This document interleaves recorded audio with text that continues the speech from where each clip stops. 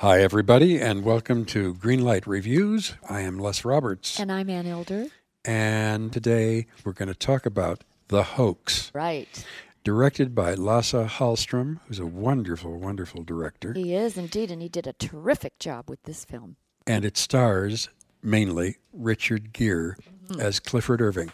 This is a true story. Happened back in the late 70s. Richard Gere plays Clifford Irving, who is a non-distinguished writer of his time, who starts a media frenzy by selling to his premier publishing house the autobiography of billionaire Howard Hughes. Of course, Howard Hughes was a hermit and a recluse.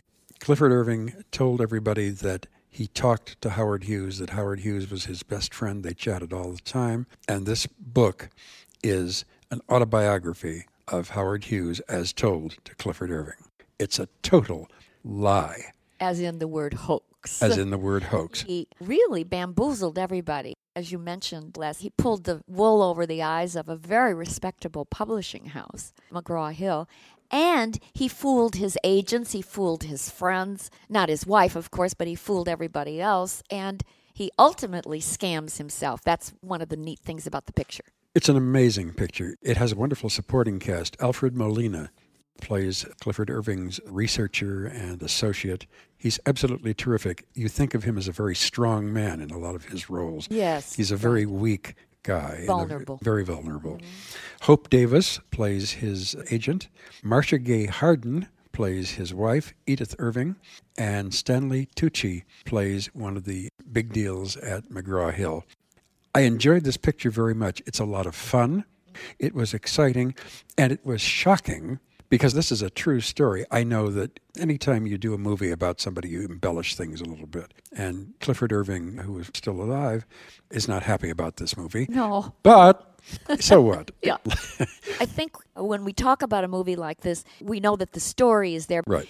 And the direction is good, but I really think we focus this time on the performance of Richard Gere. For a number of years, Richard Gere has said goodbye to the hunk status that he had for so many decades, and he's embraced playing middle-aged antiheroes. And this is a perfect example of a Richard Gere role gone right. He is wonderful on the part. I think it's very interesting to watch him go from being a scam artist to really becoming somewhat delusional. He begins to channel Howard Hughes, not only in his voice, but he starts to dress like him and puts a mustache on and begins to interview himself so that he can put his own voice into a tape recorder. It's very, very psychologically entertaining stuff. Oh, it's wonderful. And I was delighted to watch this movie and watch him really for the first time being the middle-aged and kind of sleazy guy who gets swept away by his own ego. Right. The charade comes to a crashing in the last third of the picture.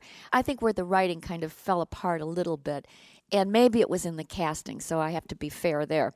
The script doesn't serve the two women in Clifford Irving's life very well, and I'm talking about Edith, his wife, played by Marcia Gay Harden. She affects some sort of German or Austrian accent, we don't know why, and she wears a blonde wig. Nothing really made sense in her character, and it wasn't a very satisfying portrayal. I was very disappointed because I think she's terrific in most things. I do too. The other person who plays a big part of his life was Nina Van Plant. She was a fascinating jet setter of the 70s, and this character is played by Julie Delpy, and she's really kind of a part-time mistress to Clifford Irving, and she's not given very much to do in the picture, and it doesn't service her character very well either. But the bright light was Hope Davis as his agent. She was terrific, and I thought that her character was beautifully realized. I think so, too. Hope Davis, I first became really aware of her in American Splendor, Yes. where she played Harvey Picar's wife. And I've seen her several times since. She's really a very solid actress. She plays this agent/publisher. Much of the time, she is a tough, hard, capable woman. And when Clifford Irving starts going down the drain. Yes. The panic behind her eyes is terrific. Yeah. The other thing that works so well in the picture is that Hallström is a wonderful director. I loved what he did in reconstructing the whole look of the 80s in both style and form.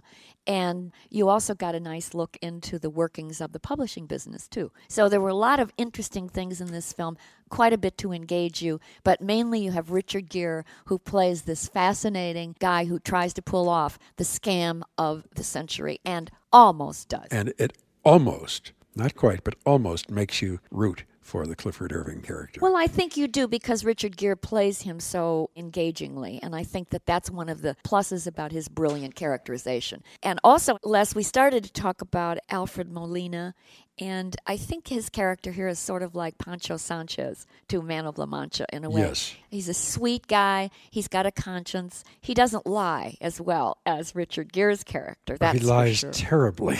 Exactly. So anyway, I'm going to give Hoax a very solid green light. I think the movie is very, very strong, very entertaining, and by gosh, Richard Gere really comes off great. I'm going to give it a green light as well. It's a very good film. I think everybody is going to like it. Lasse Hallström really works with his actors so very, very well. The Hoax, starring Richard Gere, Alfred Molina, Hope Davis, Marcia Gay Harden, Stanley Tucci, which we didn't talk about enough, but he's always good. He's always good, correct. Julie Delpy, and for brief moments, the wonderful nonagenarian Eli Wallach, Yes, who he's plays Noah Dietrich, who was Howard Hughes' right-hand man. Wonderful film, The Hoax. Go see it. Hello everyone, my name is Matt Neglia, and I am the host of the Next Best Picture podcast, part of the Film Entertainment Awards website, nextbestpicture.com.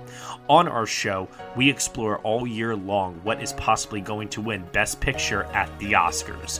We do this by conducting interviews with people within the film industry, holding weekly reviews of the latest theatrical releases, and on our main show, where we dive into various different topics, answer your fan questions, and also do our best to explore Oscar history's past in hopes that it will tell us something new for this upcoming award season race. We hope that you will join us on all of the various podcasting networks. We look forward to seeing you over at nextbestpicture.com.